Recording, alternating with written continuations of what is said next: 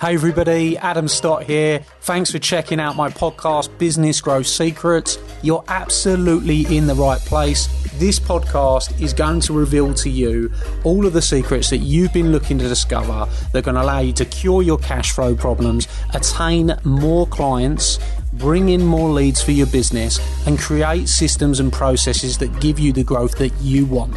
You are going to discover the business growth secrets you have been looking for that I've used to sell over £50 million worth of products and services on social media and help clients everywhere to grow their businesses on demand. So let's get started on the Business Growth Secrets podcast.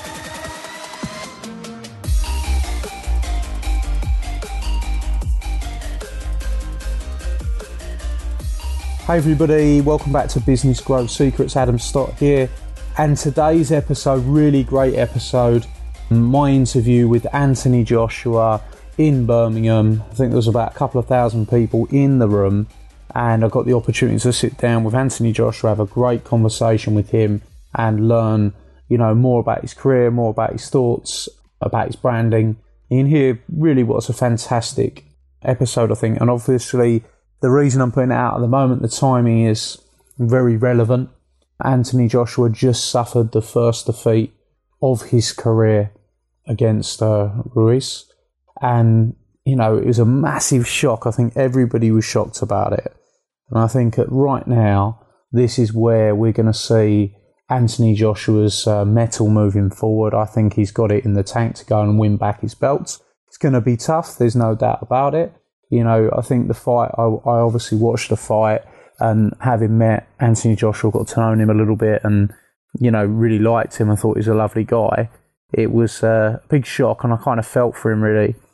The thing I would say, and the way I want to relate this to business, is that we all have our ups and downs. We have our wins, we have our failures. And the difference between those that go on to become truly successful in everything they do is they can get back up from their failures and they can go again. I think first thing is first, Anthony Joshua's response, he didn't make any excuses. He took responsibility for what happened. There's obviously loads of rumours out there right now about, was he concussed? Why was his dad having a go at Eddie Hearn in the background? All of this kind of stuff, loads of it, about him being knocked out in sparring. And he had ample opportunity to make excuses. And I think the true sign of a champion, whether it be in boxing, in sport, whether it be in business, is once you get rid of your excuses, that's when you really begin to thrive. Once you start to take responsibility for your results, that's when you begin to thrive. I think we can learn a lot from the way he reacted to the loss. And I think we're all going to take losses. Everybody's going to take losses in their businesses. Everybody's going to take losses in their career. Everybody's going to have failure. And it's not about how hard you get hit or how many times you go down or how many issues you have. It's about how do you get back up and go out there and go again. I think that obviously Anthony Joshua is going to be getting slated here and there. I see that Wilder's been out there saying things about him, and plenty of other people have too. There's people saying Anthony Joshua's finished. He's a young man. He's certainly not finished. And I think that all of that, if he is the person that I think he is, will drive him, will motivate him. And that's what you should have. Anybody that hates on you, anybody that gives you issues, anybody that says bad things about you. If anyone ever says bad things about me, it literally feeds my drive, feeds my motivation. It gets me revved up. It gives me a reason to go out there and make things happen. And I think you've got to do the same thing. Because, of course, we haven't met yet, or maybe we have met, I'm not sure. Some of you listening I will know. Some of you I don't know. But whatever it is you do, you're obviously searching for more. You're looking to become more. I truly respect that. And if you continue to search and you continue to work hard, you will achieve what you want to achieve. But it's not going to be a crystal staircase to the top. You're going to get scratches. You're going to have issues. It's going to get messy. It's going to get mucky. You're going to have issues as you climb your journey to the top. And the only way you get to the top is by going through those issues and not worrying about those scratches or those issues that come along. You just got to keep climbing. And if you get knocked down 5 steps, you go back up 10. So that's really what I've got to say on the issue. I believe that I hope Anthony Joshua goes and wins the rematch. It's a mentality thing. There's absolutely no doubt. Has he got the ability? Yes, he has. My prediction, if you want it, obviously putting myself out there, I could be wrong. I expect him to go back, have that rematch, box it out, and actually box the guy for 12 rounds rather than try and slug it out with him. And I expect him to take his titles back, and then he can continue his journey. Is he going to be the best? Is he going to beat Wilder? Is he going to beat Fury? I'm not so sure about that, to be honest, but we don't know yet. But I am sure that he's got the mentality to succeed. He's got the mentality to go and get his belts back. He has my respect. Hopefully he has yours. And you can hear my interview of him. It's pretty cool because he gave his thoughts on Mike Tyson. He's quite a humble guy. And obviously I'm a big fan of Joshua's up until that interview. So how the interview came about, I've got some really good friends that are promoters in Birmingham. They do amazing events. I've done many events with them. Did an event with them with Tyson Fury, with Floyd Mayweather. And we'll get those interviews on the podcast. We get them on there and I can talk more about them so you can listen to them in the future. But these promoters basically called me up, gave me that opportunity to go and do the interview with Anthony Joshua, add something a little bit different, ask him about business, ask him about branding, try and understand a bit about the man rather than necessarily the boxer. We had a great evening. I took 25 of my clients to that event. Some of my long-standing, really good clients. I'll give a couple of them a shout out. Obviously, Palm was there. Palm's one of my clients, got a brilliant business called My Build Estimate and Bangles Quantity Surveyors. That night, he got to go backstage with Joshua, get his photo taken, get presented with a big canvas and things. And I'd like 20, 25 of my clients there. We all had a real great evening in Birmingham, had a 3-course meal, and then everybody went backstage, got their photos taken with Joshua. That's the kind of thing I like to do for my clients. I've done it in lots of different celebrity experiences and those people that are involved in my gold circle.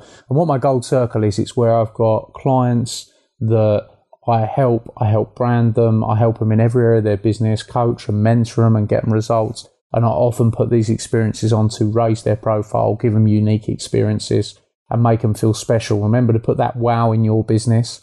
I'm a big believer in wow. How can you wow your clients? That's something that I'm looking to do all the time. So look, anyhow, I'm sure you want to get to the Anthony Joshua interview. So have a good listen to this. Get to know the man a little bit better. Anthony Joshua, I'm rooting for you. I know you can come back. I know that I think that you're going to go and win your titles back. And I encourage you to ignore the haters and go on and make it happen. So go and jump into the interview. And of course, if you like the podcast, which I hope you do, we're putting all into it, go over and hit the subscribe button so you can stay up to date with all the latest episodes. Thank you. I wanted to ask you, obviously Gareth's touched on some real parts of your career, the boxing part. Yeah. I wanted to ask you a couple of questions about the business side of it. I obviously interviewed Floyd Mayweather a little while back. He was very keen on the business side of it. Yeah. And for you, is boxing a proper sport now, or is it very much determined by business? And how does that influence your decisions you're making, do you feel? Is boxing a proper sport? Well, no, it's a proper sport, obviously it's a proper sport. But it's so business orientated now. How does that make you feel when you can't necessarily go and have the fight that you want to have? You know, that kind of thing. Well, you just got to look at the landscape. Look at the landscape. How to explain it? You got your promoters. What does a promoter do? A promoter is basically an event manager. He books an arena, and the arena doesn't have a ring in it, but then all he does is put a ring in it and fills up the seats. Then the TV look at it and say to themselves, all right, Anthony Joshua's going to fight Adam. The people want to see it, the TV... I don't fancy my chances. So then the TV don't want that fight. The TV aren't interested. So you got to look at the landscape, and that's the business side of it. So when you say, does it determine the fights you have? A lot of the issue is people want the big time, let's say money or the big time of boxing, but don't want to fight nobody. They want to go 30-0. and not fight anyone, but that's impossible. So I think the only way to get there is fight the right people. And you have to kind of take risks, but some managers or trainers don't want to take risks because they want to protect their fighter, which is good, because you've got on one side, if you're a fighting man, yeah, I'll fight anybody, I'm a fighting man. Then you've got the manager saying, whoa, whoa, whoa, you need learning fights. So it's a bit of a tug of war sometimes. The promoter's telling you to jump in the deep end, and the manager's telling you, take it easy, keep on learning. So it's a bit of a tug of war because, you know, it's between the manager and the promoter, and sometimes they don't get along because they want different things, and it messes up the path of the career for the fighter. So you've got to just really sit down with your promoter, your TV organisers, and yourself, and dictate what do you want out of your career, and what risks are you willing to take. And then I think you can really have an organic career that flourishes in front of the audience, instead of, you know, being kept back and then the manager and promoter messing up the fighter's career because they're not getting along. So I think the fighter needs to have some maturity to kind of dictate his career as well. And you seem, well, you are supremely confident, you know, without a shadow of a doubt. And you talked about your brand, the stay humble, and I think personal branding is so important in business. And I think you've done an amazing job of cultivating that brand. Is that purposeful? Have you had advice from people about personal branding, or do you just get it? Are you just being yourself and you're just authentic? How's that come about, that control of your brand? Like, stay humble isn't a brand, I don't think. I think stay humble is just a motto. Do you know what I mean? Yeah. That's all it is. It's just a motto. Stay hungry. It's just being hungry, no matter how far you. And I got that from Steve Jobs. You know, one of the Apple owners. I got that years ago from Steve Jobs. It's just stay hungry, stay motivated. So it's more of just a motto. Understanding a brand, like, all right, we've got this bottle of water here. That's a brand. Do you know what I mean? And you have to tell everyone it's the best thing in the world. With boxing, I think if I put my manager's hat on, if I had a fighter, I'll say, listen, son, you know, you've got 10 years in the game, right? You're not joining a football team that's been here since the 1960s, and you're joining Heritage and Legacy. You've got 10 years to make the whole world know who you are. And the only way to prove that, first and foremost, is to fight like that. To fight as if you've been fighting since the 1960s. Do you know where I'm coming from? And that's how you build your brand. You've got to fight, you've got to be dedicated. And then after people get to see you with the gloves on, they want to know who's the person without the gloves on. And then they get to know you. And that's what Gareth said, is that the microphone is one of the most powerful tools to a fighter, because people then get to know you as a person. And listen, not everyone's going to like you and not everyone's going to love you, but I think people will always appreciate you sooner or later if you're true to yourself. Do you know where I'm coming from? And that's what I'll tell someone at the end of the day. Fight as if you've been here for a long time. Let people see that you're passionate, and talk as if you believe in what you're saying. Don't just talk and be a yes man, agree with what you're saying, agree with what he's saying. You have to talk with some passion and belief in what you're talking about, and that's what I'll tell a fighter, to be honest. And that's how you start building and portraying your brand to people who have an interest in what you're doing. And as somebody that reads and plays chess and is undoubtedly intelligent, you know, without a doubt, you'll understand. Thank you very much. I'll take that. You'll understand that success leaves clues. Are there certain fighters that you study their techniques in the past, how they operate, and who are those fighters that you admire and you bring into your game?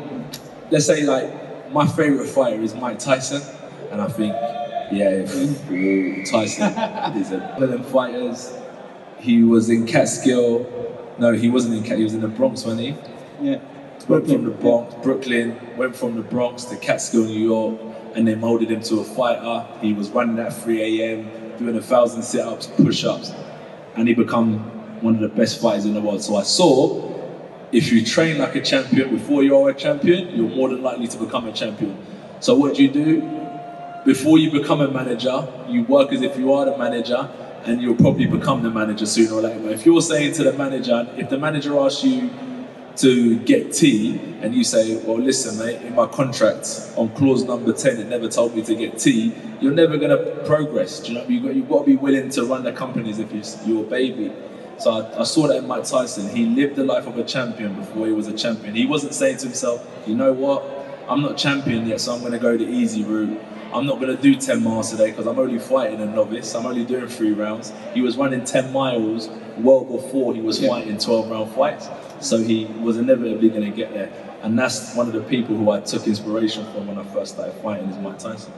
Without doubt. Since we're on Tyson, Tyson in his prime, Anthony Joshua in his prime. Mike Tyson would have battered me. What? Hey, there was no way I could have hid from that guy. Really? Yeah, I would have taken that paycheck. 30 seconds? I would have. You know what I done in the 6th round against Klitschko when I took that dive?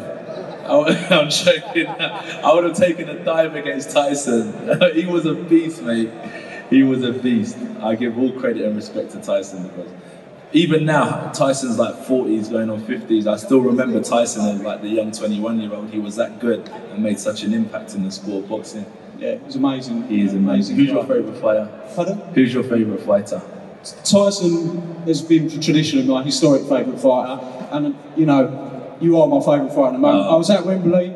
I'll take that as well. 2 of your gloves in my house, you know. My head's not going to go to through the door in a minute. No, because it's the passion you fight with. It's the fact that you go out there and you want to beat that man. No one has showed that passion to be a killer. And I think that's what you've shown. And that does inspire people, you know, without a shadow of a doubt. Thank you very much. Last question I've got for you before I hand it over to the audience. What are you going to do? What are you going to do if Tyson Fury... What's that? I missed that. I'm not going to repeat on the microphone.